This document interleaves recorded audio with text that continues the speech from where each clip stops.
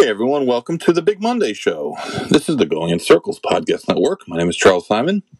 My co-host, Mr. Barry Spears, will be with us right after the first break. We have news that's kind of old news at this point, but we're going to talk about what else? Bob Baffert. The official verdict came down from the Kentucky Horse Racing Commission that gave him his penalty and disqualified Medina Spirit, which kind of wasn't that unexpected. We'll talk about the fallout from that, what happens next, and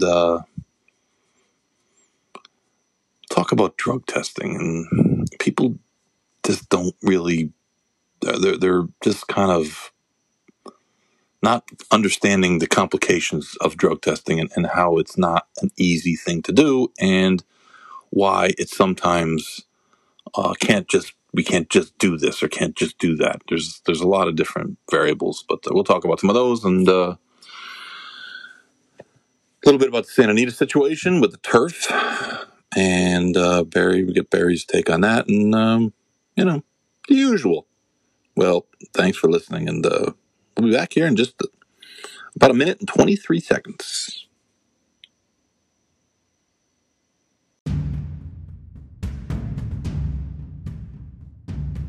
Hey guys, I wanted to make you aware of a new company that's out there making some really cool apparel and other swag. Fantack. www.fan-tack.com. Check it out. They've created a bunch of logos and stuff for an expanding list of jockeys, and they also are doing some going in circles swag. So if you want any t-shirts or hats, hoodies, and cell phone covers, check it out. Fantack. Fan-tack.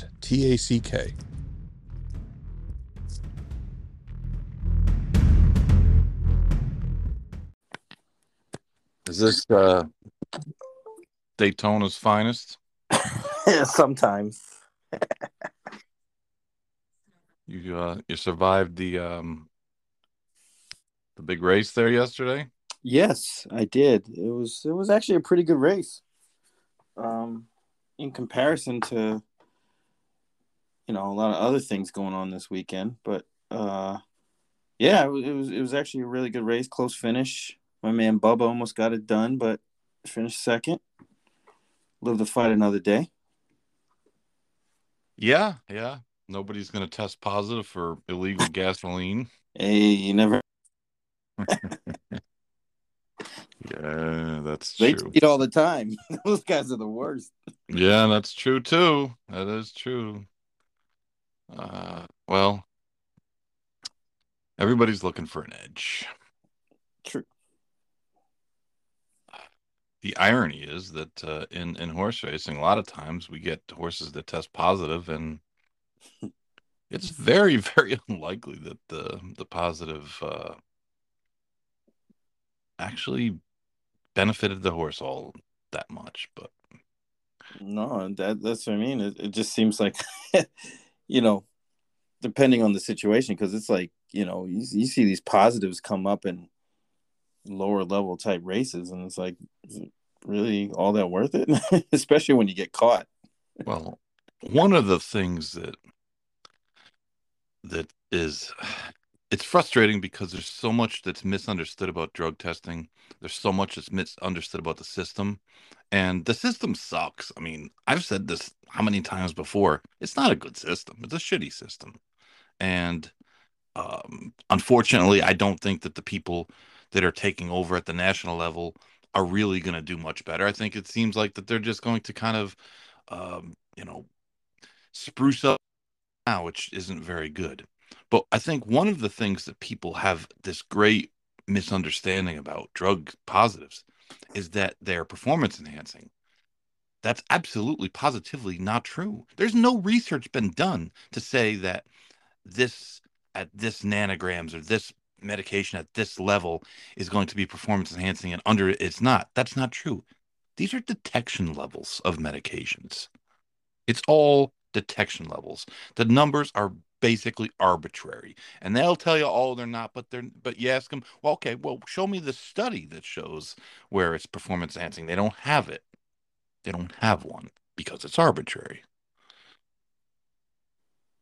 I That think being that's an said, interesting thing. I think that that today's news about the Kentucky Racing Commission coming down and disqualifying Medina Spirit, which is something that we basically said was going to happen last week. We weren't sure about the timing of it, and I was off on the days. I actually had only considered Gamines positive with the days, so I thought he would get 60 days, not 90 days. But I guess the Arkansas positives count as well.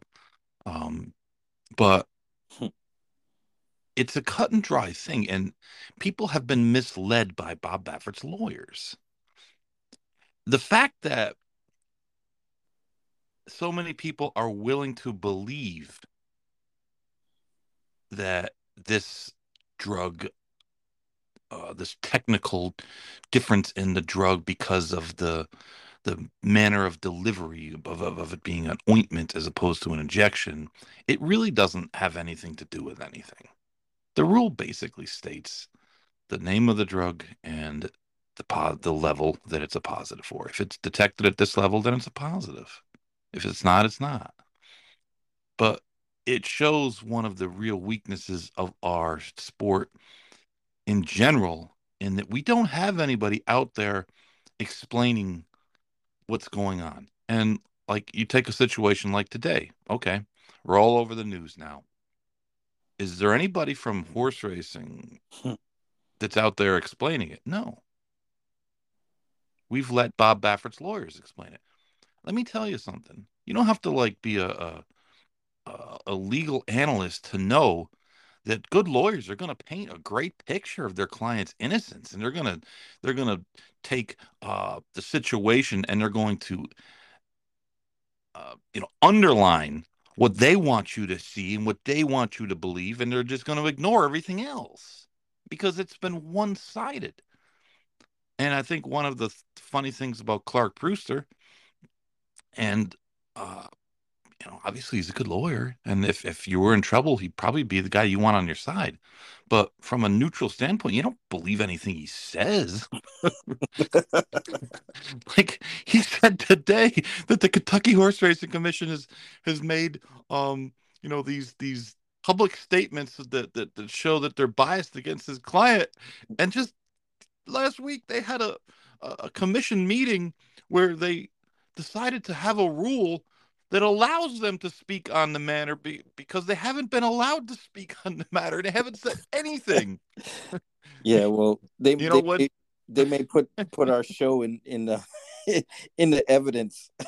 Well, Because it's we've like exclaimed so many times that they haven't said anything for so long. I mean, exactly. But I mean, if you just read what he said today, you would think, oh, well, yeah, maybe they're biased. They haven't said a word. Their lawyer said something in court, like in June. And what the lawyer for the Kentucky Horse Racing Commission said was basically that, just as I stated it, and believe me, I'm getting it from her, not vice versa, is that a positive's a positive's a positive. That the technical breakdown that they've given under the mitigating circumstances is not to allow the positive to go, you know, uh, to make it go away, to say it's not a positive. That has to do with the penalty phase, and they obviously didn't. They didn't take that into consideration at all because he got the maximum penalty basically. And I know people are complaining, and it's like, again, if racing, and I know why they're complaining. They're complaining because they're mad. But that's because racing does a horrific job of explaining why things are like they are. yeah, I think you brought up a really good point about you know the overages. There's, like you said, no matter how much they are over with the medication, which technically is legal, or which is legal, it doesn't necessarily deem it to be performance enhancing. And I think that's the key because, obviously we're going to have our speculation about this, that, and the other. Um, at least to me, it's kind of clear that whatever any of the quote unquote cheaters are doing, it's ahead of the testing. So, if you find these overages, which like we've talked about, like going way back, saying, why, how can you allow this as a big time trainer, allow for these, ticky tack overages to kind of put you in this situation. And that's really a lot of what this is just over time. It's just built up, built up, built up. All the other stuff is kind of speculation. Like, obviously the Cropsey came back. There was nothing, at least as far as what they reported, that they could see in the horse's system that would have caused it. So there's a lot to unpack, and there's, like you said, the system is horrible, and the national level people are just going to kind of go with what we have in place instead of revamping the whole thing. And it'll probably help, but it won't be the solution that we need. And I think that's the bigger issue that you were kind of getting at, is that, if we had someone out there in front of everybody explaining it from a neutral standpoint, not from the lawyer standpoint, it would make a whole hell of a lot of difference with public perception, with bettors, with everybody that's involved, on the fringes of horse racing and internally. But we don't have that. So everything is left to people like us to try to explain it or make sense of it. And it's not really a great thing because, people are going to listen to us a little bit, but we're not the authority technically. So it creates a situation where it kind of compacts itself, and the cycle will repeat as long as we don't have someone speaking in layman's terms to the public. No, it's a very good way of putting it. And um, there's restrictions that the racing commission. Now remember, racing commissions are state entities. They are arms of the state, and it's why I always kind of roll my eyes when people say, "Well, racing can't regulate itself," and I say, "Well, racing doesn't regulate itself. These are state racing Hey, commissions. They're right. they're state, you know, bodies. They're not racing bodies. And yet, does racing have influence in getting some people on these bodies in certain states? Yes. In other states, they have no influence, and they're governed by state laws and rules and regulations. They can't just do what they want to do. And I think one of the biggest mistakes that people have made, and this is something we've just talked about, many times, is don't compare us to other sports. Don't compare us to other sports. We're not other sports. We're different. We're regulated by state entities. We're not a private league. We don't have collective bargaining that happens that determines, what penalties are going to be and things of that nature.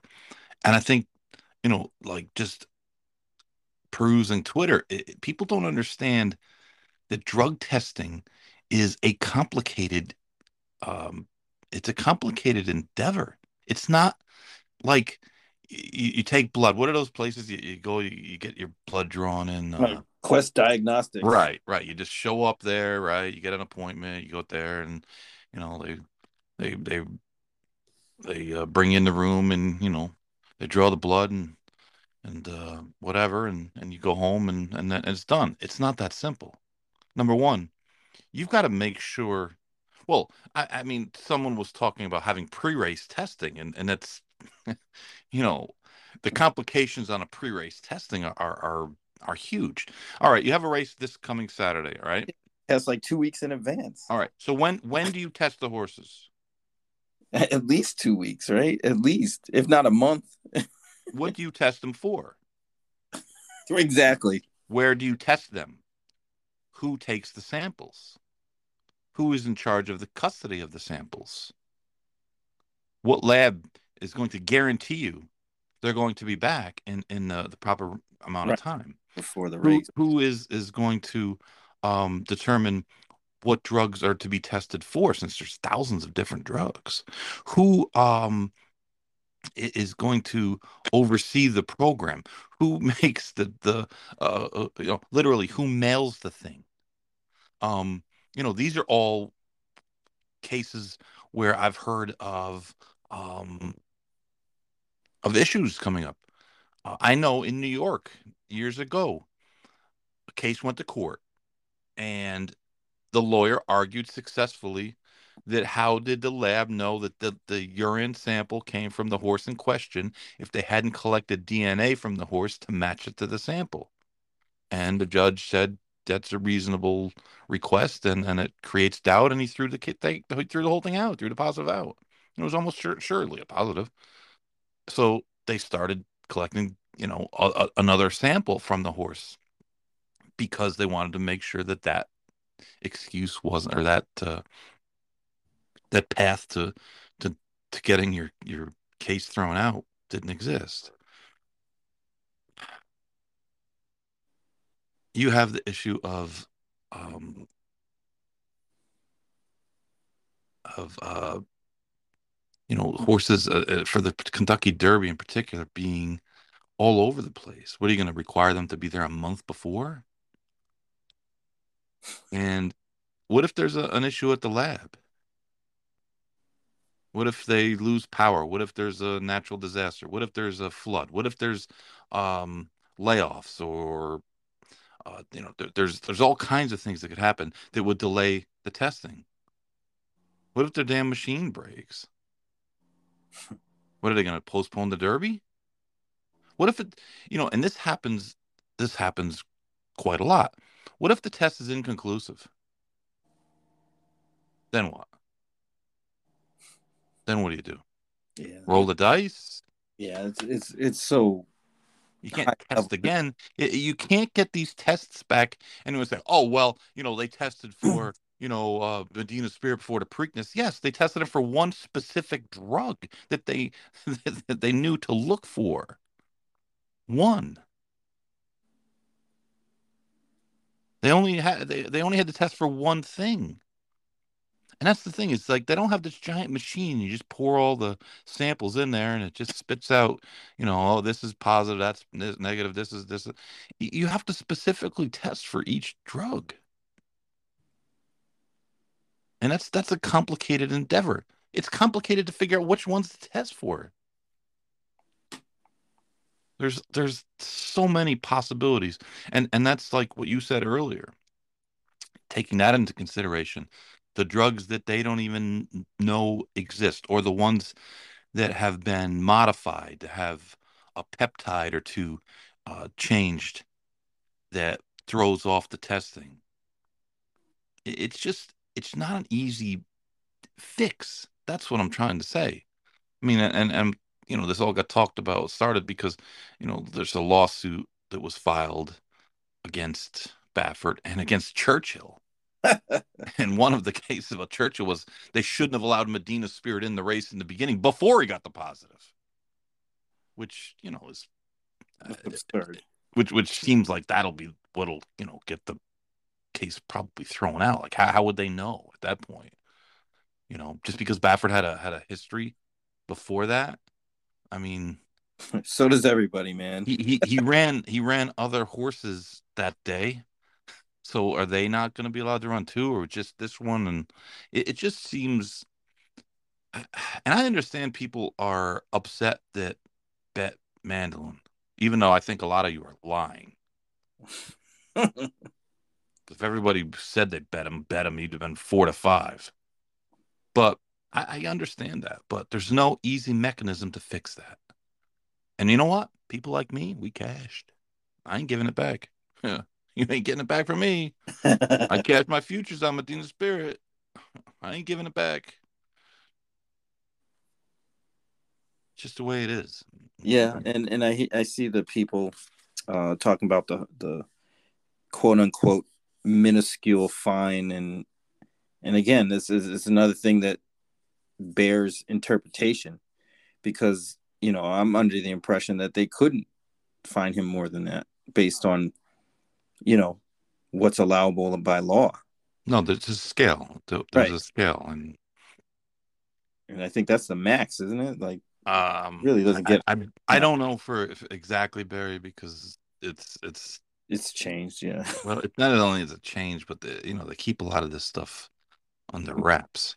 Um, but yeah, I mean the transparency from the KHRC is just something that we've kind of bitched about for months now. It's not the most. It doesn't give you the most heartwarming feeling, right? About like what they're doing over there, especially when you don't know what they're doing. But I they just don't just, understand why they don't or wouldn't want to be as transparent as possible in this scenario. I just don't think that they anticipated this scenario. And Mm, and I can't say that I would have anticipated that either. I mean, this no. is kind of a bizarro world. Yeah, we're going to get a positive in the Derby. We're not going to announce it. The trainer's going to announce it himself. Then he's going to go on national TV and make all these claims. And then the lawyers are going to go on national TV and make all these claims. And Naira's going to jump. I mean, it just became, and they have, to their credit, acknowledged that they didn't look good, um, and they are going to, come up with rules and that allow them to make commentary at the very least, give dates of hearings and things like that. I don't think they're going to throw open the hearings. I'm not saying that they shouldn't, that, whether they should or they shouldn't. I don't really see why they wouldn't. If you can have a Kentucky Horse Racing Commission meeting, uh, you know, be a public event, I don't understand why a stewards hearing couldn't be a public event, though there probably is a legal reason of some sort. So, I mean, when the commissions go into executive session talking about lawsuits and such, they turn the cameras off. I mean, so that is not privy to the public. But I mean, this really just kind of followed the the natural um course of action. It just took forever.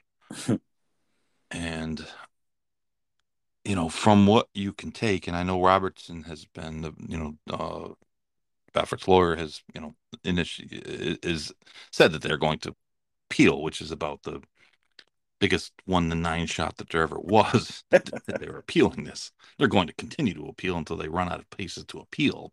I mean, they're all in now. I mean, it wouldn't make any sense for them to stop now. But I think there's a couple dominoes that are going to fall here. And again, this is speculation because no one, I don't think, really knows for sure. But they're going to appeal, and the appeal is going to be held by a hearing officer assigned by the Kentucky Racing Commission.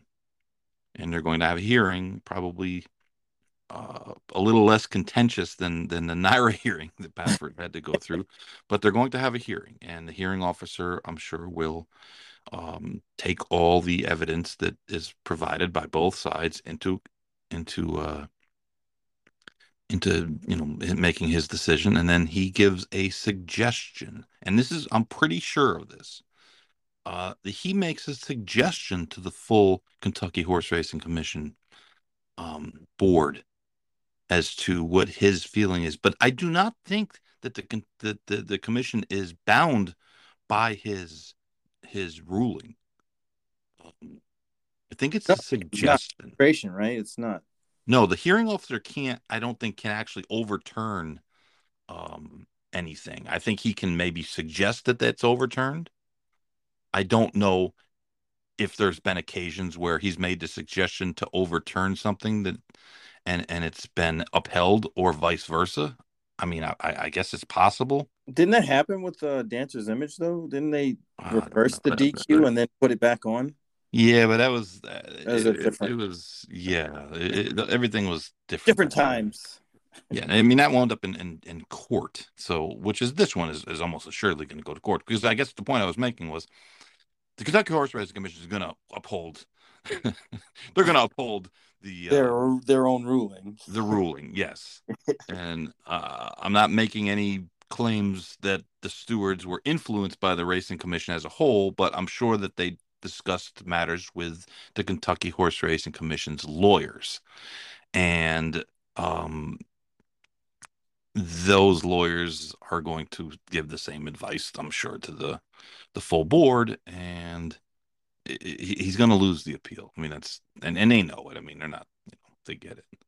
Um, and then it'll go to court, and they'll go to whatever um court to get I guess an injunction and go from there. In the meantime, he won't be suspended because the suspension will be on stay.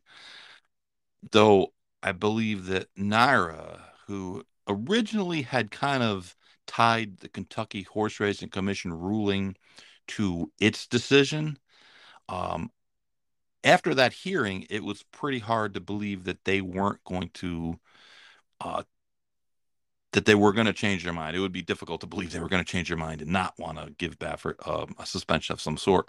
And with this ruling coming down today, it appears that they have, you know, their justification as well. They're going to say, well, this guy just got 9 days and all the things we said, so we're going to suspend him indefinitely. And um, I mean, we don't know how long, once this thing gets to court, how long it's going to take. I mean, it could take a long time. Yeah, I would say it's going to take a long time. Right.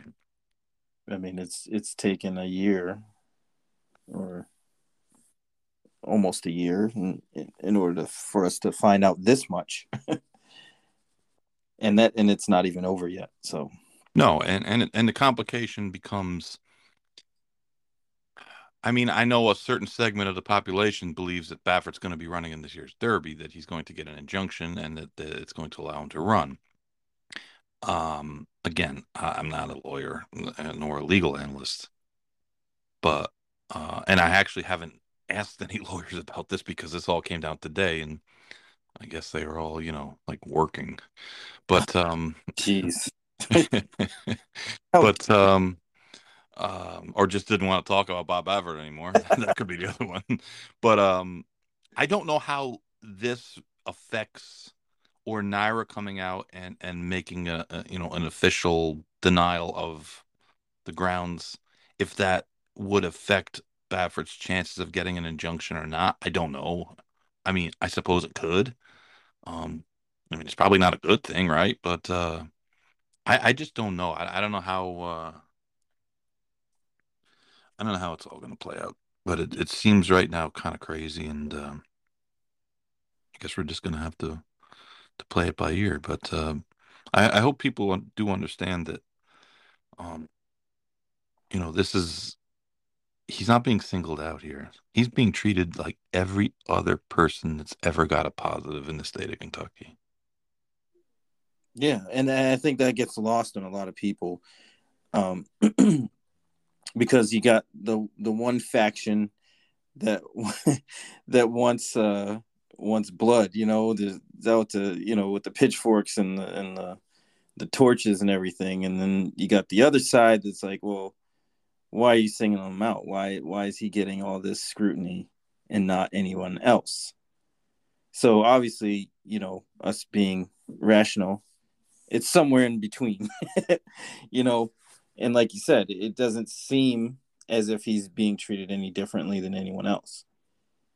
No. It's just the process is being drawn out and glorified because of his lawyers, his media presence, the whole nine. And the fact that it's the Kentucky Derby. Right, and it's the biggest race ever. So I mean, let's not forget he got a positive for the same medication a year in early. the Kentucky Oaks, and they didn't give him any days. They gave him the benefit of the doubt. And that is part of the mitigating circumstances. My friend said, well, taking out the mitigating circumstances. I said, how can you take out the mitigating circumstances? They play a big role in the sentence.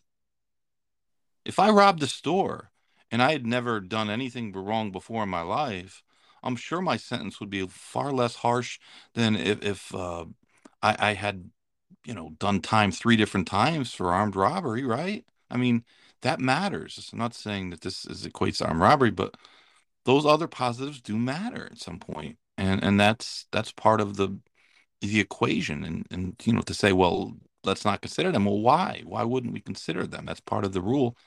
And that's just that's why you're supposed to take the steps that you can to not get positive tests. And there's another thing, and I think we touched on it earlier. The fact that everyone's taking, or I shouldn't use that word, but that everyone or many people take um, the delivery of the betamethasone via Automax for a skin rash as a given. That's not a given. That hasn't really been proven. That's a theory that's been put out there. Whether it's true or not, it's not a fact. It's not a fact. Right. The only fact we have is the test results. So that I mean, and like I said, it doesn't necessarily mean it might not be true, but to just accept it as a fact is just a mistake because there's no one that's um, on the other side of the ledger that's cutting that argument up and maybe cross-examining um, the lab people that came up with those results, and perhaps the language that they used isn't nearly as um, distinct or exact as the language that the lawyers are going to use. But that's what the lawyer's job is. I mean, Yeah. not mad at them. It's just their job. I mean, I'm sick of talking about them, but but that's their job, and they've succeeded in making most people believe that it was delivered via a an ointment that Baffert said they weren't giving for 48 hours after this all happened. So that's the thing is you know people are just assuming that, and that's we'll see in court, when Yeah. when we finally get there. So. Well, I hope that's one of the key takeaways, one of the many takeaways from this that the racing commission takes from this is, not to allow the lawyers and the the people that committed the infraction to dictate the narrative on this.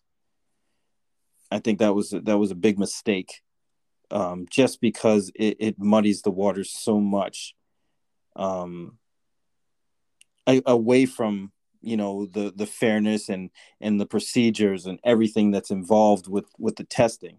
It just made everything so much more convoluted because Baffert was on TV, like, was it a week after or 6 days after the race, claiming innocence and so on and so forth, and the racing commission didn't even get a chance to say anything. I don't know if they would have, but they certainly didn't.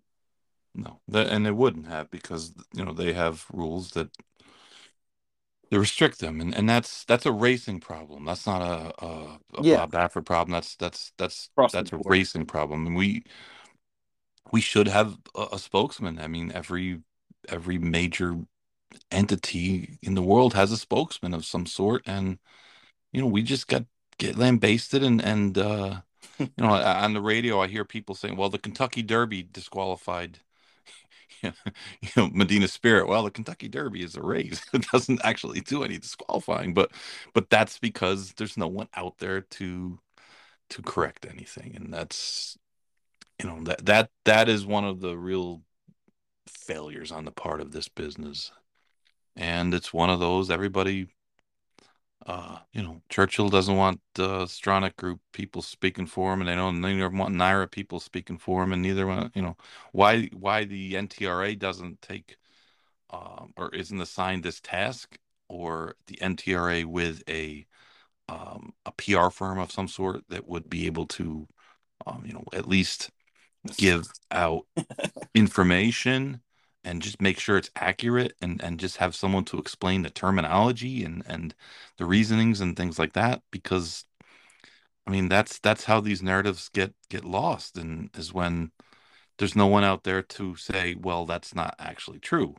And I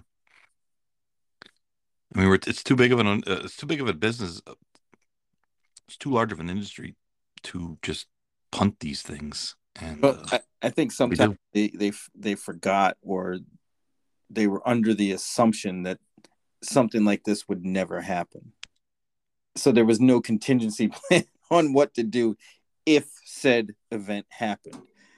Um, and it feels like they just were like, oh well, with these lower level races that this stuff kind of happens, and nobody's really pressing them on it.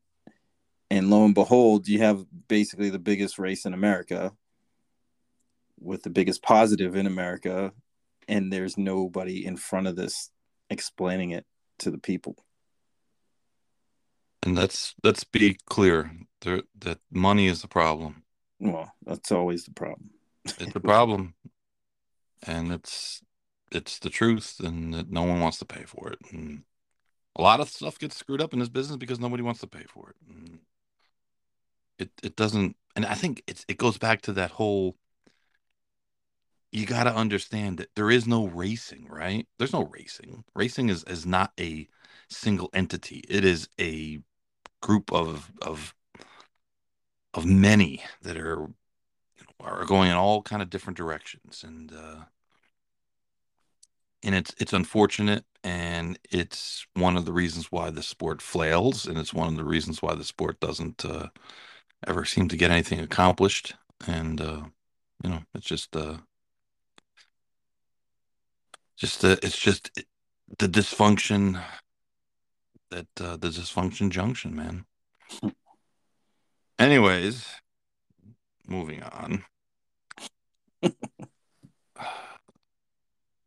Well, they had an actual um, derby prep this weekend that Bob Baffert wasn't involved in, Surprisingly. and honestly, I was surprised the epicenter went off as long as he did. I Oh was man, really surprised.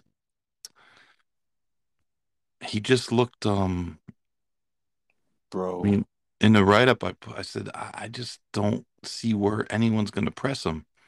And they And did. no, I you was have to my know too. chops at 9-2. When he was 9-2, I was like, oh my god. Let me empty the bank account right now. One of the things I think you have to realize that the tactics used by connections in stake races like this are different than they would be in an overnight race. Horses stretching out from sprints to two-turn races aren't necessarily going to show speed. They, if they've been successful rallying from off the pace, even if it's close behind a fast pace, they're going to tell the jockey to do the same thing. Most connections will. They're just not going to sacrifice their horse. And that's how they look at it. Even though those tactics might be better suited for a two-turn race versus a one-turn race, people are very stubborn, and when they get a decent horse and the horse runs well, they think that's the horse's style, and it's that's why I just didn't see much pace in this race. I said, who's going to sacrifice themselves? They know Epicenter's going to the lead. Rosario last time, Oh man. I didn't understand his tactics in the Lecomte because Dallas Stewart had the horse, the Surf, whatever his name is, Long shot. right from the rail, who's a dead runoff horse. And he's just a horse. I mean, he's really not a great stakes caliber horse, and he kind of proved that in the Gun Runner because Epicenter just ran away from him, and he drew post one again.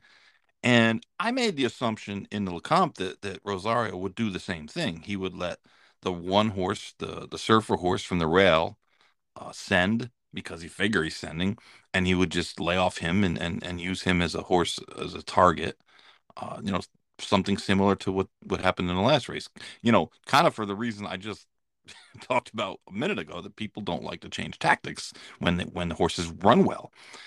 But he didn't that race, and I didn't know why. And he went extraordinarily fast the second quarter, to outrun that horse. And that didn't make any sense to me because that horse wasn't a threat. And he set a really, a quick pace. And if he had gone a couple hundredths faster and it was in the 46s instead of 47 flat, then it might have got noticed a little more. But and also stretching out to a mile and a 16, from a mile 16 to a mile and eight, a lot of people are maybe a little skeptical about their horse going a mile and eight first time, and they're saying, well, don't use them as much early in the race. And it just looked like to me that Rosario was going to have a tactical advantage over the other horses coming into the race. And I mean, I wasn't high on the chances of winning of either Zandon or Smile Happy. Or Papa Cap. Or, well, Papa Cap, no. I mean, Papa Cap was like, okay, he's going to sit the pocket. He's going to be on the inside. He's going to save ground. Like, can he suck up and be third? Right. And of course, he didn't. He's just getting worse and confirms that the Breeders' Cup Juvie was not good. Storm the court, man. You got company, bro. So, uh, Ouch. it's not looking good. Um, but the horse that Chad Brown sent down, he had the one race around two turns, around a mile and an eighth, but it was the race where he kind of got shoved into the rail, and he showed he's a quality horse because he kept trying that Kept day. running, yeah. Yeah, that's when I did the Bill Lambier, and but I don't like horses that run big figures that have time off, and it wasn't an excessive amount of time off, but um, shipping to New Orleans and running on that surface, and then I just said to myself, what kind of trip does this horse get? Like, where does he lay? Because you had five or six horses that all kind of wanted that same trip, that same kind of, second flight trip. And I said to myself, where is he going to lay? And I didn't expect him to break as poorly as he did and get way behind like he did. And he actually ran well. But, running well is doesn't cash tickets. And I mean, I was, I was against Smile Happy for the same reason. Um and I think what happens too is sometimes connections. They're people, they're humans. They read the paper and they get a little too high in their horse, especially if they're training really good. And then they stop trying to, um, get good trips and they'll just circle wide. In this case, that didn't happen. He actually got trapped behind horses. Um, and, but, he kind of ruined my exactas there, but he raced okay, Smile Happy. But I don't like him in the Derby. I don't think Run Happies want to go a mile and a quarter, and um, I don't like babying horses, and this horse is Kenny's babying him. That's all there is to it. People can knock Baffert all they want, but you Run. see the horses he runs in the Derby, even the ones that run good that don't win. I mean, he's had quite a few. Bodemeister, a couple of them have been second and thirds too. They're horses that run. They run the calendar year. They run. They run in January, they run in February, they run in March, they run in April. And why people haven't caught on to this? I don't get it. I don't understand it. I think a lot of them are just trying to get there. That's the goal, is to get there. And it's not to win it because they're, the helium type, theory. Hey, like we have enough points now. Let's just train up to it because this way we guarantee we're in it. We have no chance to win now because we haven't run and our horses run once in 7 months. You're not going to win the Derby running once or even twice in 7 months. I just, unless we get to a point where the Everybody. entire field is made up of horses that have Yeah. only run once or twice. But Baffert, one of the reasons, it's not just because he has good horses, not just because he's always juicing them, this and that. One of the things he does is he runs his horses. And yeah, he's got the luxury of having a full bench full. A Sure. dream team I every year. mean, right. I mean, look at last year. Everyone forgets Medina Spirit was the last one standing, right? But he Yeah. was still standing. And he raced the rest of the year. And he ran really well in the Breeders' Cup Classic at the end of the year, despite having run a lot. Babying horses doesn't help them. It just doesn't. Just doesn't. Maybe a filly's a little different than a colt, but You want to win the Kentucky Derby, you got to bring a horse there that's dead fit, that's got some foundation. Horses with 3 starts lifetime, and 2 of them were in October. Yeah, I mean, come on, guys. And it's another reason why Churchill should adjust the point points, schedule. points, right? They should want horses running in January. It's better for them. You'll have better races. Your horse gets hurt, he's going to get hurt. You can't prevent them from getting hurt. It was like when OXO decided they were going to turn out Instagram. Was it Instagram? Yep, Did it one? Yeah, they were going to turn him out. I said, that's the worst thing you could do for him. Oh, why? I said, well, because horses don't develop running around a field. When you bring him back, if he's got issues with his legs, they're going to come back, and now he's going to be bigger and heavier. Training horses doesn't hurt them. Racing horses doesn't hurt them. If racing horses hurts a horse, he's not going to win the Kentucky Derby anyways. correct. But every year and we see it more and more and more. It's just it's almost like a plague. It's worse. Yeah, I'm with you. I was just shocked that Epicenter wasn't getting more action. I thought Epicenter might even be favored, but I was pleasantly surprised that he was not, and he won so easily. I kind of wanted to cry because I bet a big double with the Pletch and the Rachel Alexandra, and I got run over by the Oh, Turner and Hooch or whatever that stupid horse's no name. That boots. filly, yeah, the first time dirt ran me over. That was a good. It was coming back good too, man. Lacrete apparently had surgery, a couple screws. She'll be fine. Should be okay. Yeah, She'll be okay. Joe Orzar did a nice job getting her pulled up quick, and it's unfortunate, but it sounds like it's going to have a okay ending. Echo Zulu's been 2-up. Speaking of the fillies, and yeah. apparently she's going to have one race before the Oaks. It doesn't look like they're going to take a shot in the Derby. Is she even gonna make the Oaks? Yeah, see, they're working her. I mean, they've cranked her up pretty quick. It seems like so. The Kentucky Oaks is not the Kentucky Derby. It's completely different. True. It's a normal race. You can win the Oaks using your normal tactics. The Derby you can't. But like I said, at some point, all the horses will come in with 2 races this year. Some of them will have to win. Yep. Like, But until then, the Rebel's not a great race. no, I was kind of disappointed when I saw the entries today. Yeah, it's Oh, not a those it's not a strong year. It just isn't. And yeah, I didn't even know half the horses, to be honest. yeah, there was a lot of kind of like who. New Grange will be probably the favorite. Barber Road. Yeah, Barbara Roden, because last time I bet Barbara Roden 9-1. So It went at 5-2 now. oh yeah, he'll definitely roll by. But yeah, it's I mean we've been speculating for a while now. It'll be interesting to see how long this game of chicken with the owners of those horses of Baffert stay there, especially if they So, keep winning races.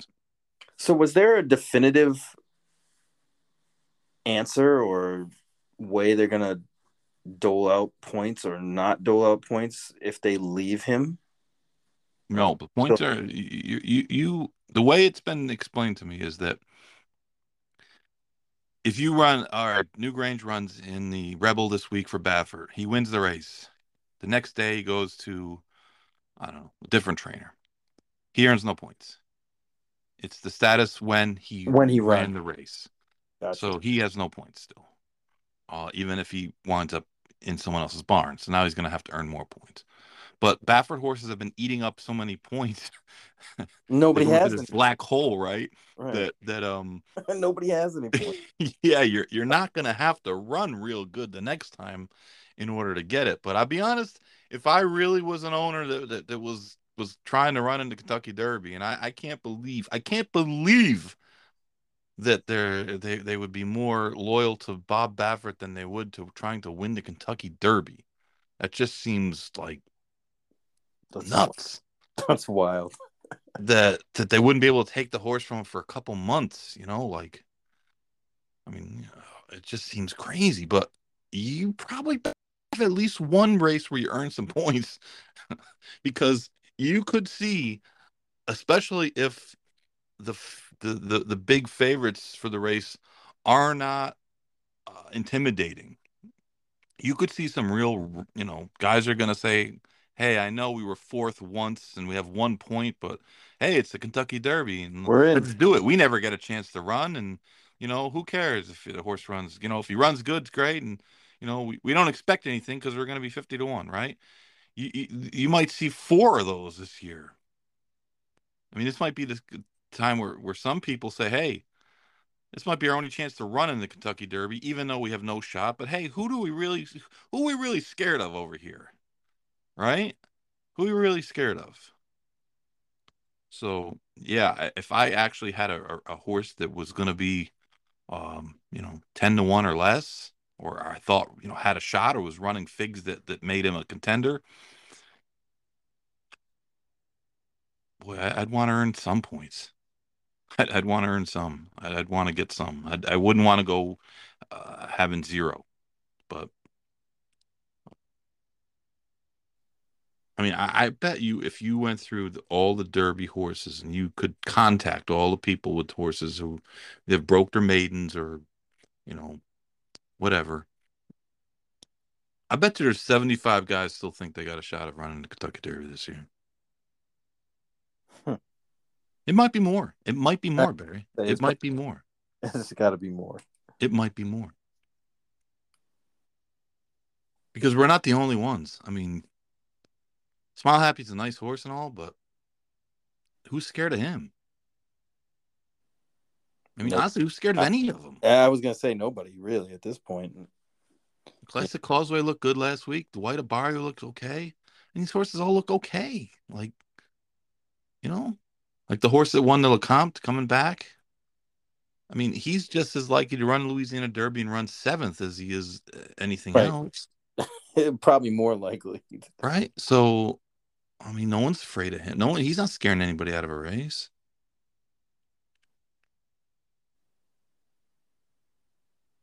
Even that horse, the Mandela's out west. He's run 1 7/8 race. He hasn't even run a 2-turn race. We'll be getting into March. And he hasn't even run two turns. Yeah, this is gonna be wild. I mean, You have the Chad Brown horse that won the Withers and got like a 12 buyer, right? -5 buyer. Well, he actually did run a little better than it looked, but I mean, there's horses in that race that earn Derby points. A lot of them might not win for 50, but they got 2 points in their holster. Well, I tell you So what, man, this is shaping up to be like long shot central in the Derby. No favorites. yeah, yeah. It's a weird dynamic, and we've been talking about this. We talked about this now for the Derby Trail and Baffert and all the nonsense for almost 50 minutes. So take me through yesterday's latest debacle at Santa Anita. Well, apparently they're having issues with the turf. And in the last race of the day, 3 jockeys refused to ride and they scratched their horses on the spot. And it created quite a stir with the betting public because, it just seemed like, a lot of people were saying it seemed like they were never going to run anyway. Why did they wait so long to scratch those horses? So on and so forth. But I guess apparently what was going on is the horses kept slipping. There was a few that slipped. I think one earlier where the jock lost his irons. I think it was Drayden lost his irons and just kind of galloped around. But um, it was kind of like a split thing. I saw some jockeys were interviewed where they said that they didn't have any problems. The other half were like, "Yeah, our horse has slipped. It's not safe." But I mean, it's like I don't understand because they haven't had any rain in a while. What would make the course slippery or horses to slip like that? I just don't know. I don't know enough about how you know they aerate the courses and so on to keep them firm enough for horses to get a grip.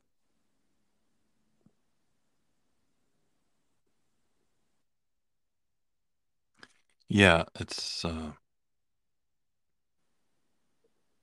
I mean, it's terrible for the bettors because they're just kind of hapless victims in the whole thing. But you know, I understand the jock's point of view, and Sure. I also want to say to if they decided to ride, do you really want? Right. Yeah. Do you really want your jock going Right. out there worried about Right. the surface and then just taking a hold of the horse and just trying to protect the horse and himself as opposed to trying to win the race? I mean, in situations where jockeys are going out there and they have no intention of trying from the start because they're worried about you know safety issue. I mean, what are we doing? Yeah. I mean, they ran today. I mean, I didn't see anything out of the norm. There was some actually a couple good finishes on the turf. So I don't know what changed between yesterday and today, but they were out there. I guess they were going to run the first race on it and then reevaluate from there. But I guess everything, I guess everything went fine. But it seems a little counterintuitive. Could have had. I was on a plane one time. I was flying from Tucson home. This is when I was in school, and I was flying home from Tucson. And you can't fly direct to anywhere from Tucson except like Phoenix, right? So we stopped. I think we stopped at Phoenix, and we were flying. I was flying to Pittsburgh. This was the old U.S. Air. Oh boy. Yeah, nobody misses them. So, um, about 30 minutes into the flight or 25 minutes into the flight, all of a sudden the plane like drops altitude quick and all of the oxygen masks come out, right? So I'm like, oh shit, we're gonna crash here. This is not gonna be good. And before I could even like grab the thing, because you're kind of in a little bit of a state of shock, right? You're looking around and it's like, is this really happening, And the stewardesses are like, but they were stewardesses back then. They weren't flight attendants. Now they're flight attendants, but they were stewardesses back then. They were like, oh no, no, it's okay. It's just a malfunction. We're okay. We're okay. We're okay. So don't panic, don't panic. And the captain comes on a couple minutes later. And he's like, listen, we had a little, I don't know. He said some equipment malfunction, and what we're gonna do is we're gonna Land. land over here in Albuquerque and get the plane checked out. And I'm thinking to myself, man, This can't be good. I don't want to get stuck in Albuquerque. I was worried about my connecting flight in Pittsburgh, right? I didn't want to get stuck in Pittsburgh, and because I got like a windbreaker. Because I left Tucson, it was like 79, and I got like a windbreaker on. And so, anyways, we've landed in Albuquerque, and I don't know if it's changed, but back then the Albuquerque airport was Spartan.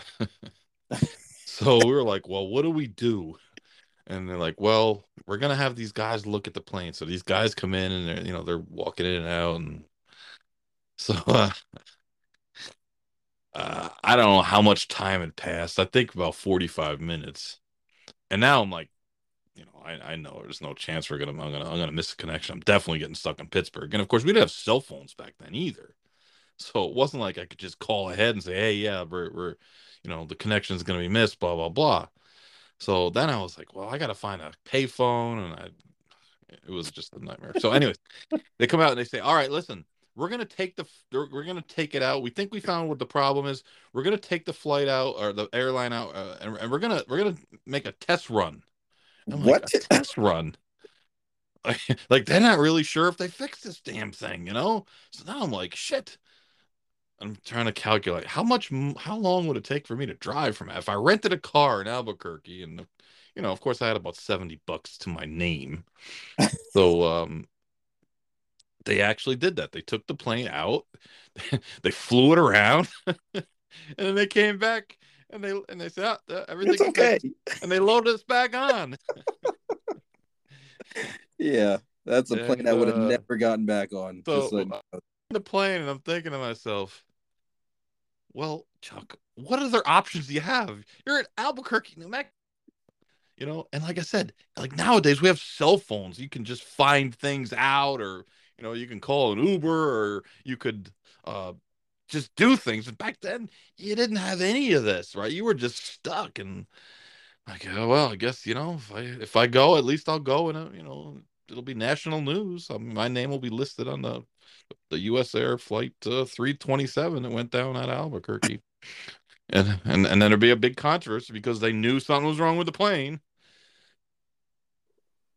But I remember that feeling, like the first like 45 minutes, anytime there was any turbulence or anything, it was just like, oh man, we're gonna go down. But we made it. We made it, and we got to Pittsburgh in like the middle of the night, and they rebooked us. I got rebooked to Albany, and the flight left at like 7. oh, We got in at like 2:30 a.m. And I remember going outside to the shuttle to the airport. They put us up in like the airport Hilton. And by the time I got to get, like, we got there, we got in line, and then by the time I got checked into my room, it was like 3:45, right? oh my I got God. to be back at the airport in like an hour, and I was freezing because it was like -9, and man, that was but anyways, that was kind of like the test flight, right? So the other, today they did like a test flight in the first race, and I was actually surprised they ran on the turf today because of that. it's kind of, yeah, it's kind of like 2 winters or 2 springs ago they had all those problems, and God forbid if something had happened in that race today. And I'm happy it didn't. I'm not, believe me, I don't want anything bad to happen, but it was kind of risky to do that. I mean, that's a risky proposition, because if something does happen and the day before the words gets out, and the word will get out, because those people, the enemies of racing, monitor what goes on in racing. So that it would have gotten out. That would have been a bad deal. But I mean, whatever's wrong, I hope they get it fixed, because I don't think it's rained out there, so I don't really know No, why the turf would be screwed up. But it doesn't rain all that much at Gulfstream. bring back the stickers, mudcocks, even. I was working for Tommy Skivington. This was in the early '90s. We raced almost everything with an uh, outer sticker, which was basically a mud caulk, except it'd be one on the outside, or we used outer rim shoes, they're called. But those are all, they don't let you use any of those anymore. Everything's flat shoes now. That's all flat shoes. We used to use a whole lot of different shoes: block heels, turn downs, mud caulks, stickers, outer stickers. Um, there was a lot more variety in shoeing. Now it's pretty basic. The only Flat reason shoe. I know all that stuff is from the Saratoga scratch board. Yeah, yeah, the Saratoga scratchboard, like 90% of those shoes aren't even allowed anymore. That's the only reason I know, is because I used to, when I was a kid, I was like, what the hell does all this mean? And I looked it up and figured it out.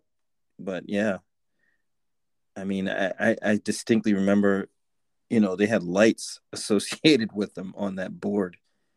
There's like a blue Sure. light, yellow light, red light, and then they had the numbers up to 13, I think, and then they had the 14 was the field. Remember those days? Oh yeah. I think it's interesting that only Naira really pays much attention to like aluminum pads. Aluminum pads are sort of like, I mean, and there's a lot of an aluminum pad is a generic term, but there's a lot of different pads it could be. It could be a spider plate, which would kind of have, it's hard to explain it. It'd be much easier if I could show it to you, but See it, yeah. um, there's some that are just basically just bar shoes. Then there's actual bar shoes, and Naira is really the only jurisdiction that makes you declare them, and I think it's important. I think that it should be done in other places, and I can't believe that we've never had a big push by horse players, um, or even horsemen to make that information available prior to the race, because it does matter. It really does matter. It's one of the things that matters. And um, I mean, I would really want to know if my horse was, or if a horse I was going to bet on, or a horse I was looking to claim had a bar shoe, or had added a bar shoe, or had a some sort of issue with their foot that wasn't readily apparent. But yeah, I, Naira does a good job with that, but they're the only ones, and that always kind of struck me as strange, and that no one ever, and that and Gulfstream, which an issue that we don't have anymore, but Gulfstream literally had two turf courses, but on the PPs it didn't specify which yeah, the inner or outer. right. And no one ever said anything about that. That always kind of puzzled me, in that I thought that people would be like, this should be designated, because it Happens should at be. Laurel too. They do that at Laurel too, where they do. Um, yeah, I mean, in the chart it says how many feet, but that's in the chart, not the PPs. At least in the DRF PPs, or the Brisna PPs. I don't think it shows that at all. No, But I don't believe it does either. I mean, I know people are all gung ho about the vet records, but the vet records aren't going to tell you shit. They're just not. They're not. They're not going to tell you anything. Or It's nothing you all. already don't know. It's it's a massive undertaking, and you're really not going to know anything. It's not going to give you any insight into anything. It's just not. Believe me, things that might be controversial, they're not going to write down anyways. But Barshu information, that would be, and not Barshu the person, but Oh no, we don't want. not we don't want that Barshu We don't want that. information. We don't want the Barshu life. All right. So let's get that straight, okay? Yo, he photobombed my winter circle picture. Yeah, I saw that. So he's hanging in my office, just so you know. So he's kind of photobombing your office. Yes, I see his mug standing up above. Shoe eats turf. Yeah, well, it's funny you talk about that because I can distinctly remember in my head when Marshall Cassidy used to, how he used to just like out and out downpour at Saratoga Mm-hmm. for no reason, like this horrific thunderstorms out of nowhere, and he would say, whatever horses running in mudcocks. It's just something that's burned into my brain. And like you said, it seems like, Naira is the only entity I remember ever even commenting on it. Yeah, yeah. I claimed a horse for a guy at Churchill in the fall. Friend of mine wanted me to claim the horse. Well, I put the claim in for the horse. And um he comes over, and the horse is walking around the paddock. And we had to put the claim in before we really got a good look at the horse. And he had like the biggest barsh you ever saw.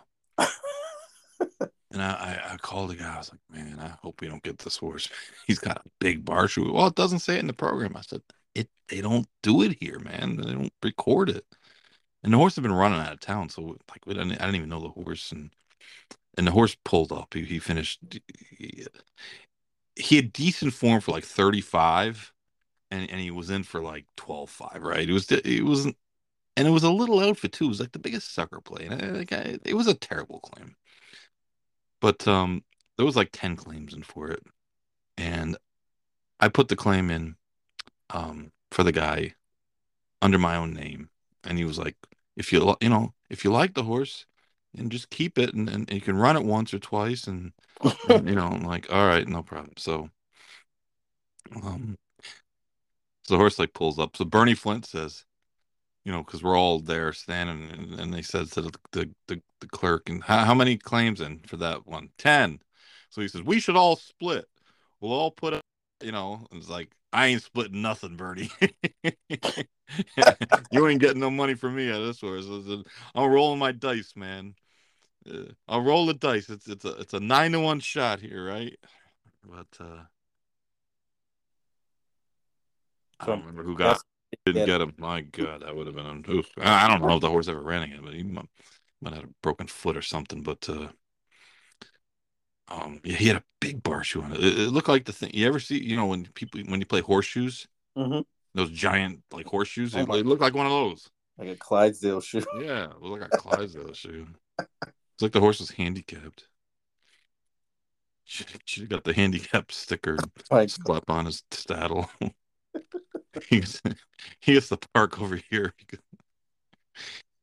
Oh man, but yeah, it's kind of strange that no one really's you know. I mean, remember Gamine at Saratoga this year? well, yeah. That was a thing. That was a thing. The bar shoe. Um, I spoke to the paddock blacksmith who had examined the horse in the morning, and he said, "No, the horse, her foot's fine. She'd been running with it, and California, of course, they don't require it either. So she had been running with it. So I said to him, I said, "Do you think they just tell?" He goes, "Nah, Chuck, this thing is." He goes, "That's." He goes, "It's He goes, "For Philly, for caliber, for them to use a used bar shoe, I don't believe it." He goes, "I think she's had this on," and he told me, he said it doesn't bother her at all. So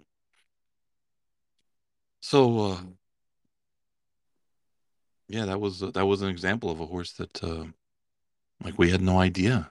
I don't know if she may have run it, and that's just not something people really generally offer that information. I know people say, well, they should, but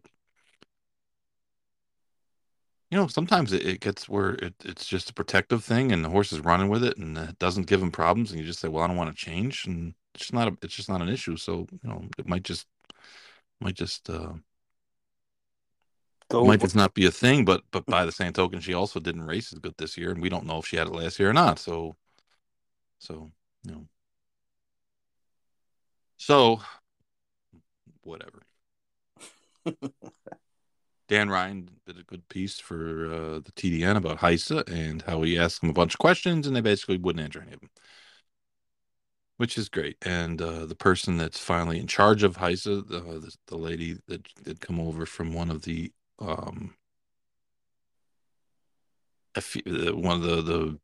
one of the show horse authorities, and I might be Oh butchering it, yeah, but the question. Yeah, yeah, she had some. She's a lawyer. She has some experience with other horse racing or not horse sports. She just finally, I think today was her first day. So, way to I mean, come this in. this thing was passed last over a year ago, and they finally got someone that's in charge of it, and hopefully she can right the ship because it seems to be listing, and they don't even seem to want to tell anybody anything, and that's troublesome to me because usually organizations like this love to tout like what they're doing and love to say, hey, look, we're making all this progress and we're smart and we're doing this, and not saying anything is not only is it not transparent, but it's a little bit scary. Super scary. And listen, nothing is going to get done with them this year. Nothing. They're going to do the safety part, but the safety part is already done by the NTRA, and the protocols are very very similar. And yes, they've added some things, and none of which will be apparent to anybody um, from the outside. It's all internal stuff that you're not going to notice, but I mean that's the one requirement was that they get this thing kicked off in July, and that's the segment that they're going to start with. So for the rest of it, I mean, I think that it was a huge, huge, huge mistake not to include stewards' decisions in this. Nationalizing stewards' decisions is like the biggest no-brainer that there is, and I think we did we talk about this last week. I So, think that we should a central body that trains and oversees the stewards, and the stewards shouldn't work for the racetrack. They shouldn't work for racetracks. It's just they shouldn't. And there's too many potential conflicts of interests. You talk about giving jockey days, and now there's this theory that's been bandied about, and it's I've heard it from a couple different sources that tracks are now kind of leaning on stewards not to give days to big famous jockeys because they think it hurts the handle when those guys have days, which of course is like um, that's super absurd. it's a super like slap against integrity. I mean, come on. Yeah, especially when, if they're out there just causing havoc. Yeah. But it's a troublesome thing when the people work for the track, and that's who signs their paychecks. That's who they answer to. They shouldn't. They should answer to a central authority. Of all the things that we need a central authority for, it's stewards' decisions, it's stewards' rulings, and it's stewards. They should be the same across the board.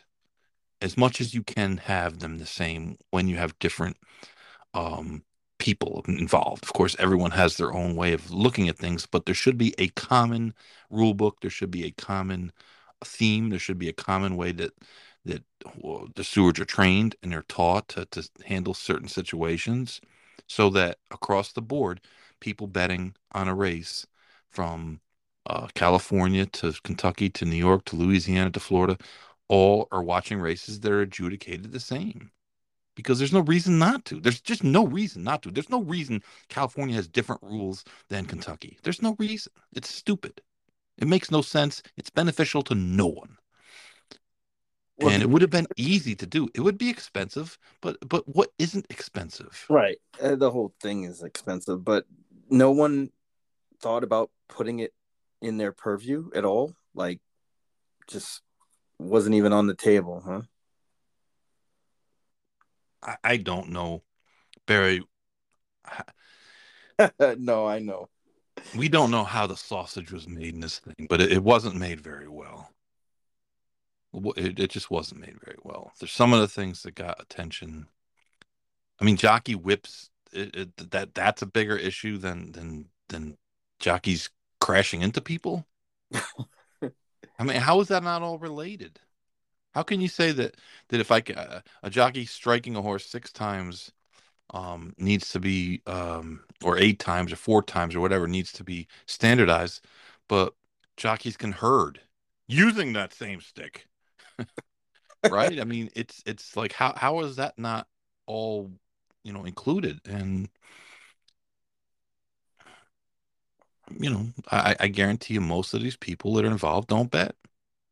Remember that they went out of their way to make sure that the people had no ties to racing. Therefore, you have a lot of people that don't have any experience in racing and they don't know what the hell they're doing.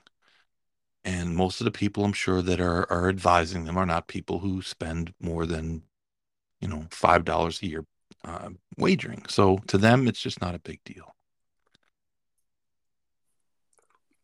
But it seems like a no-brainer. And it's not only a no-brainer, but it's something, and this is where they made a mistake.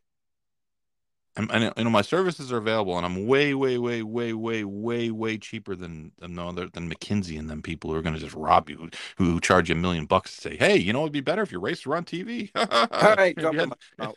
if you had good food, maybe people would like your racetrack better. But this would have been a public relations home run because you would have made everyone happy. And Literally. you would have given something tangible. The drug testing is not tangible. Let me just explain this one time to everyone who doesn't seem to get it. Nobody is going to put cameras in the labs, and you're going to see Moriarty here mixing up the beakers and oh, positive, oh, negative, oh, no. People's view of drug testing and drugs in this, I shouldn't say drug testing, but people's view of drugs in horse racing is when trainers win 47%. And when trainers claim horses and they run off the screen. And when certain trainers just can never lose and the horses re-break. That's drugs to them. That's drugs. And you can change, you could say whatever you want about the testing and the new this and that and the other thing. If those people persist, and what evidence is there that that's going to stop? It's never stopped before, no matter what changes were made, right? True. That's the drug problem. But you guys can't address that unless you address everything else. But the stewards' decisions, if stewards made consistent decisions, you're always going to have some people that are going to disagree with them, right? And Oklahoma adopted the Category 1, the Pat Cummings Category 1. But if you don't have drastically harsher penalties against jockeys, which the Jockey Club is, or excuse me, the Jockeys Guild is going to go nuts over. How can you let guys do whatever they want to do, essentially, to win a race? That's really what you're saying. You can do pretty much whatever you want to do to win a race, and we're not going to take you down, but we're going to penalize you away from the that win. Well, Yeah. when you start talking big money races, how much are you going to penalize them? Guys riding for a $500,000 race. You got Irad, and he can win, and he knows like they're not going to DQ the horse.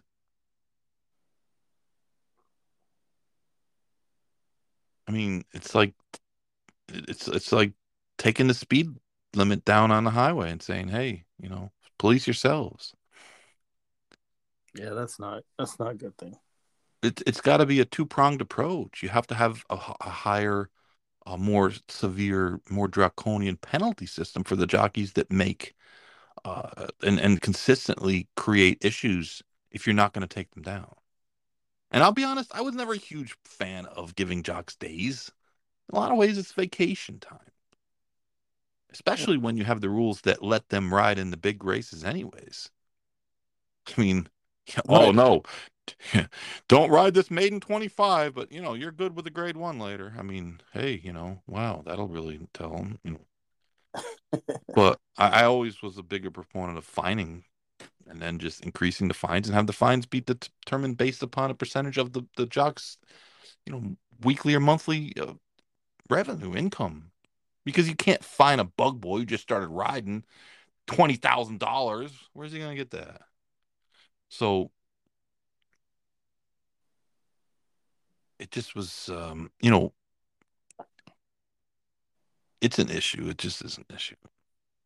Absolutely, it's an issue. And it doesn't get better because there's no reason it should get better. Why should it get better? Why? I mean, just from osmosis. So those are that's my ideas. Actually, that was an idea I stole from last week. So True. I thought personally that instead of saying Dr. Moriarty, I thought you were going to say Professor Frank. Shout out to anybody that can tell me who Professor Frank is on Twitter. Professor, if you're listening to this, the and one basketball player, the professor. He's a doctor. The professor, yeah, he's the doctor of Handel. This guy, Professor Frank, or Dr. Hibbert. You can name, if you know what I'm talking about. Roy Hibbert? You're doing good. Remember him? Roy Hibbert? That guy was humongous. Roy Hibbert was humongous. Huge. He was like a house. Literally. Can't play anymore. Guys like that, they don't have no place for him anymore. It's like Oliver Miller. All over Miller. Guy was huge. I feel like Oliver Miller. My wife's worried about your knee. She My said, knee? yeah, she said you can't keep walking around on that knee. Those are her words. Um, Well, tell her we'll get one of those. get a knee brace. We'll get one of those wheelchairs, and she can push me around. She said she would. All right. She would.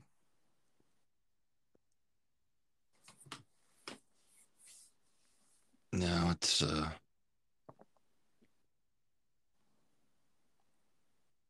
Seen some dark days lately in racing, and it's not cool.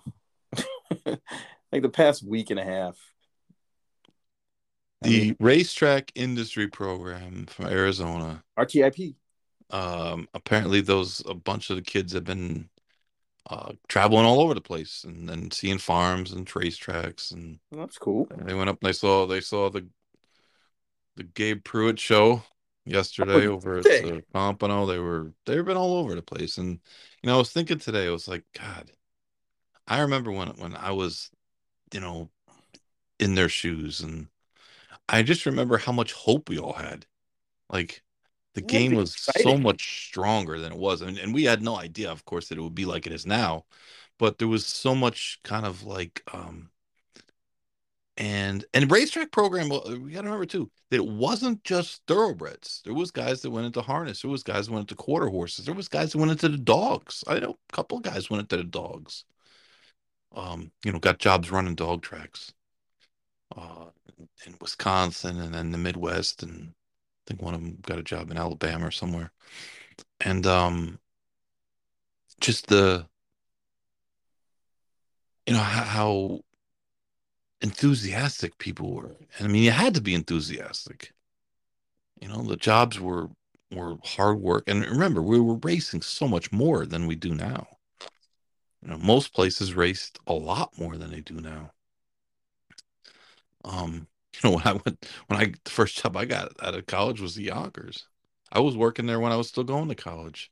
Oh, And it was hey, like, I mean, yeah, literally every day in the summer. We ran every day, twice on Tuesdays. It was nuts. But just thinking about, and it's a little bit depressing in that I'm happy I didn't run across them. You know, yeah, I'm sure they're happy too. they're probably happy too. No, but it's like, hey, get what you can get. Learning a foreign language. No, and I think that is something that's really kind of um what's the word? Not the inside racing, the people inside, but there's so many disgruntled people that have been involved for a long time, and it's harder and harder and harder to get any enthusiasm. And right, you can't really create, you can't really do much without enthusiasm, right? You have to have enthusiasm. You have to be uh have some sort of excitement about what you're doing. And in racing, so much of it seems fake and it seems contrived. And maybe I know too much in a lot of different areas because I know it's bullshit.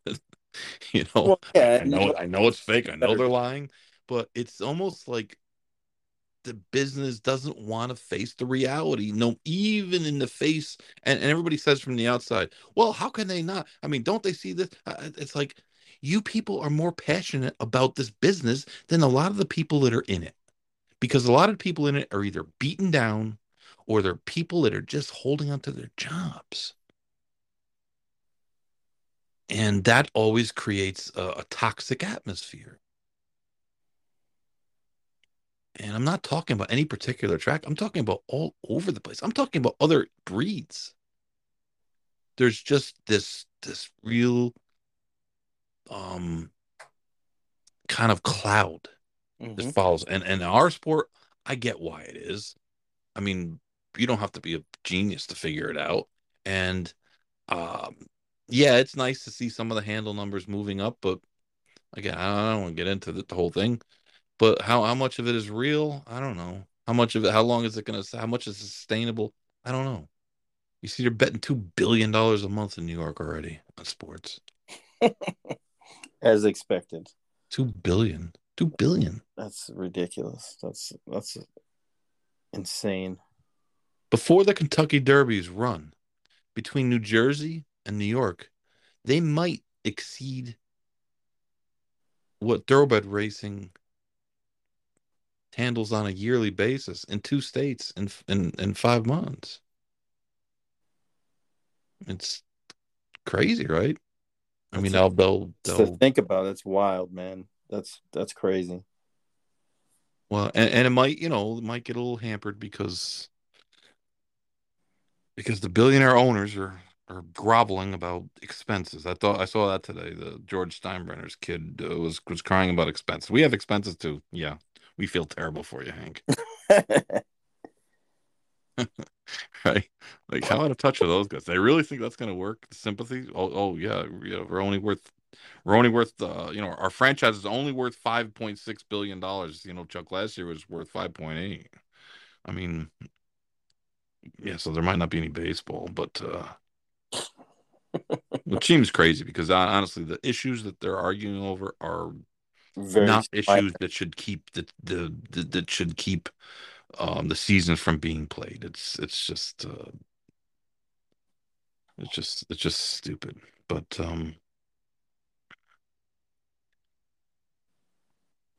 yeah, it's depressing. It's depressing, and it's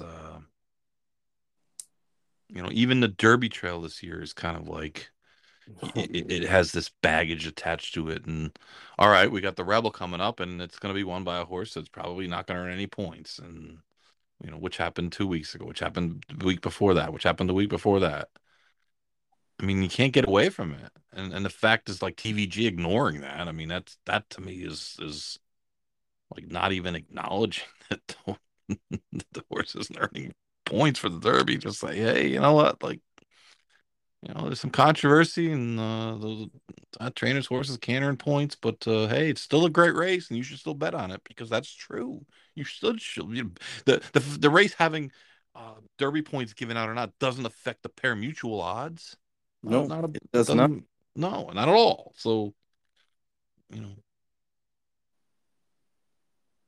I don't know. I don't know how you feel, but it just seems like it's harder to get um or to find things to be enthusiastic about. Well, I think a lot of it is because we've seen better days. You know what I mean? Like, like you were just talking about Yonkers racing every day. I remember it was like agony back in the basically the whole 90s where uh Tuesday, dark day at Saratoga was like agony. It felt like a million years. Yeah. And they ran on Monday. Yeah, for sure.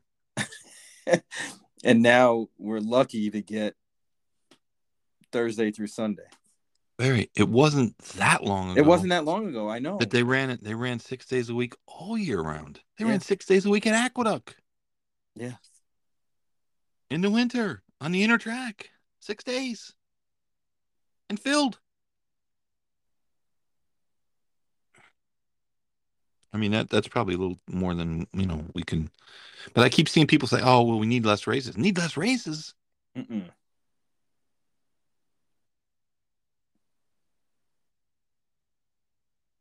Less races isn't helping anyone.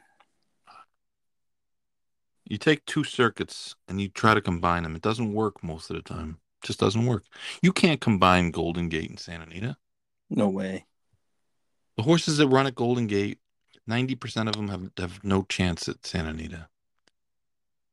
And what are they going to do at Santa Anita? Start running 7,500 claimers all the time? I'm sure it's not out of the realm of possibility. You can't train 7,500 claimers there because it's too expensive. Yeah. You can't. It's too expensive. Especially for people relocating down there. If you've lived in and you've had a house for 30 years and your family's had a house or a place to live and by Golden Gate, then you're all right. But you think you're gonna go and live in Pasadena or Oh, yeah. Big difference. It's just too expensive to have cheap horses. You just can't combine them. And that's what people don't understand. It's not like, all right, it's Major League Baseball and we can lop off four teams and the best players from those four teams will uh they'll wander over to other teams. Sure. It's not like that. You have A circuits, you have B circuits, you have C circuits, and there's not a whole lot of crossover because if they could be crossing over, they would have already crossed over. You have a horse at Penn National can win at Belmont. You'd be damn sure They would have. dumb running them at Penn National. Why would you run them? You just put them on a van and ship them to Belmont if you can win over there. But most of them there can't win, and that's the thing. It's not an equal. There's not a a line through all the horses that you can say, well, everyone's just a little above or just a little bit below this. It's completely different. It's just not that easy. Just like test the drug testing. It's just not that easy. There's so many complications to it. And again, if you haven't figured out that lawyers run this world, you haven't been paying attention. Everything you do has got to be able to be um, stand up in court, legally sound, because someone's going to test it. Someone's going to test it.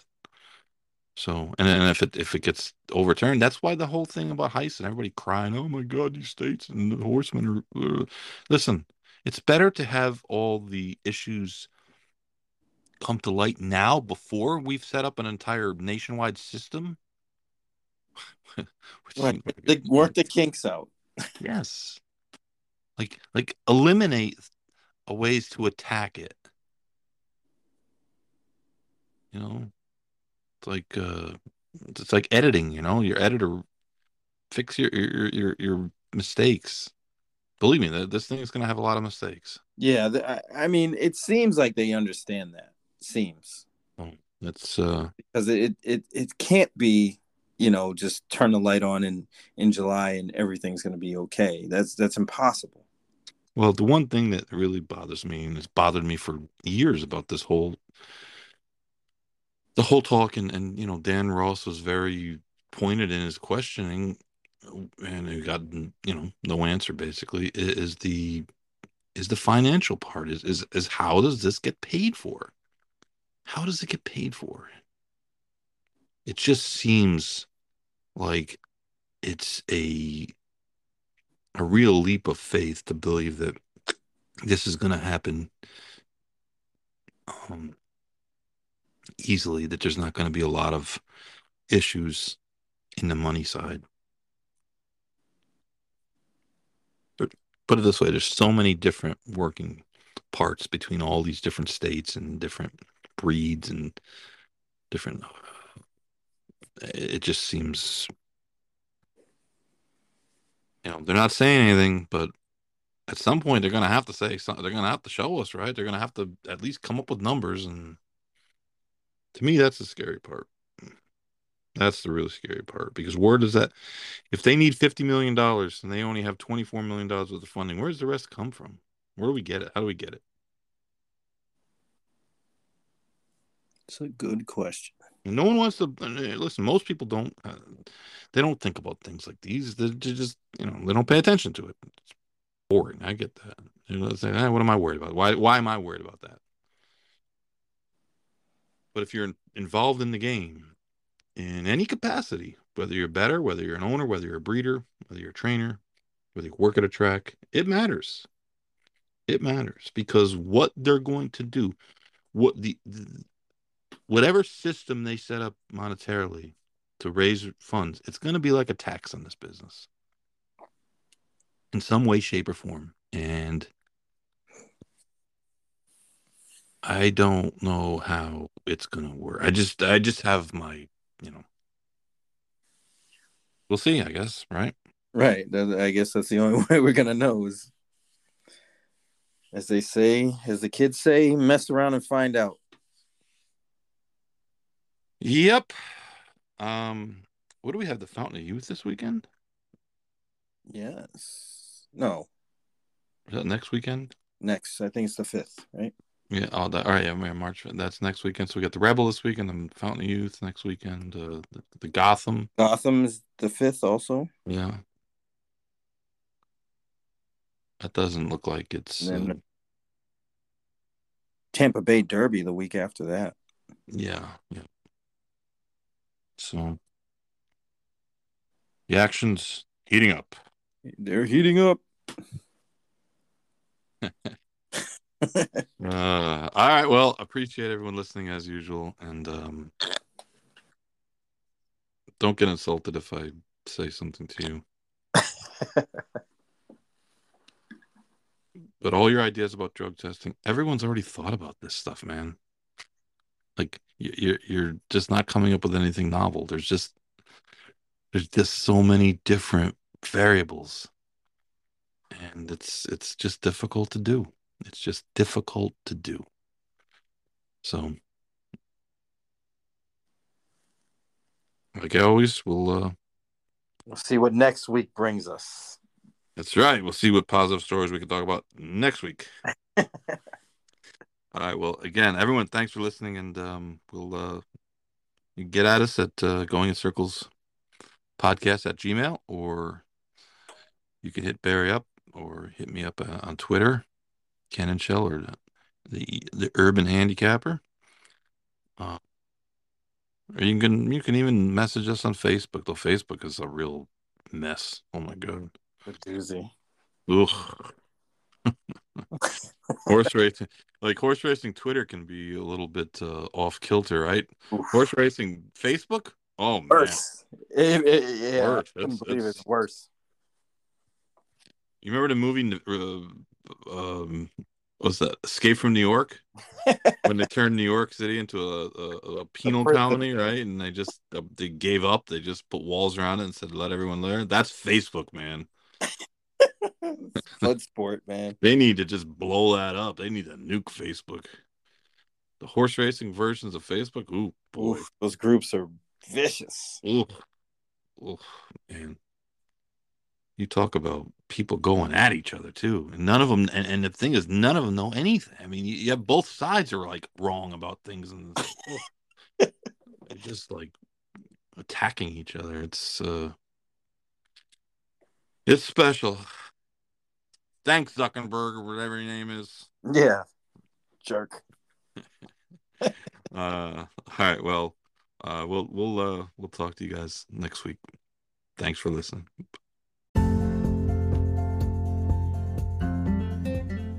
Pleasant Acre Farms is a full-service breeding operation located in Morriston, Florida, just outside of Ocala. If you want to get involved in the breeding business in the Sunshine State, or you're already involved, Pleasant Acre Farms is really the only place you need to know. Joe and Helen Barbazon, who are just great people, do a fantastic job taking care of your mare. They have a solid roster of 13 stallions with a really diverse group of pedigrees. Your mare will find a match at Pleasant Acre Farms.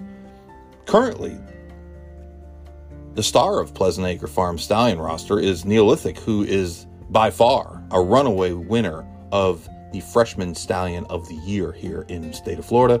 His son, Make It Big, just made it 3 for 3, winning the $400,000 Springboard Mile at Remington Park, earning 10 points towards the Kentucky Derby in the process.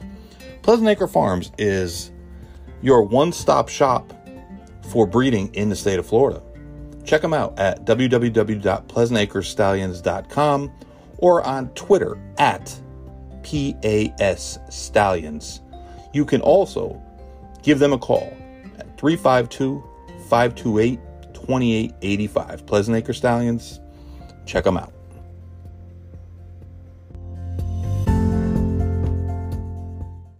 Hey guys, I wanted to talk to you quickly about some of the changes coming to the Going in Circles Digest, which is our sort of weekly newsletter that we've put out that covers a wide variety of topics. Just lately, we've added some guest columnists. Sid Fernando wrote a great piece for us a couple weeks back, and Julian Brown has really helped us out with some excellent handicapping articles, and we're going to expand on the handicapping, especially with Julian's writing, Julian used to write for American Turf Monthly, but it's something that we think people seem to be interested in, and certainly any timely topic is something that's going to be covered, and we're going to do a lot of our weekly previews, especially for the big days and the Triple Crown races. We also want to put it out there that anyone that has something to say, you can be a guest writer. Just contact me. There's a variety of ways. goingincirclespodcast@gmail.com is probably the easiest. And we'll put you out there. And we're not exactly at the distribution point of the New York Times or anything, but we do get a lot of click-ons. And if you have something to say, well, we'll help you say it. All right, guys, if you have any suggestions, anything you want to hear about, anything you want to read about, hit me up, goingincirclespodcast@gmail.com, and check it out. goingincircles.substack.com. Free subscription. Thanks, guys.